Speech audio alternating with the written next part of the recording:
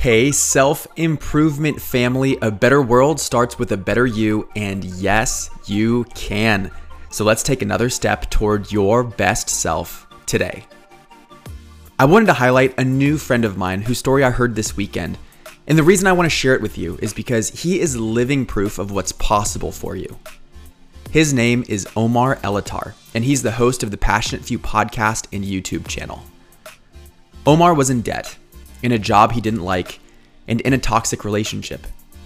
When his girlfriend at the time broke up with him, he hit a rock bottom, but incredibly, he converted that anger and heartbreak into fuel that catapulted him into the next chapter of his life. He simply made the choice to take risks, create opportunity, and prove to himself and others what he was capable of.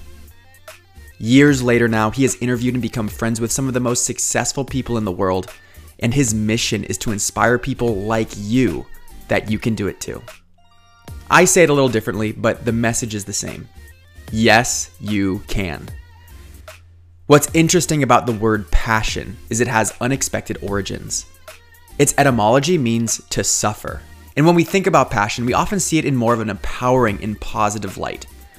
But what was clear in Omar's story is that his passion was inspired by his personal suffering. And I think that's true for a lot of people. Danette May calls it turning your mess into your message. To be passionate is to be filled with emotion, to care deeply about what you're experiencing. And I think as a collective, it's something we're sorely missing. Many people can't be bothered to care. They're afraid of what they'll discover, how they'll be perceived, and what changes it might bring to their life.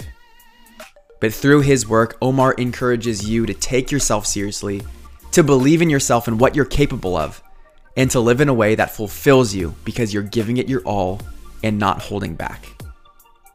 I know you are one of the passionate few. Now to wrap this up, let's tap into this opportunity for you. What's one major thing you've experienced, and how has that shaped what you are most passionate about?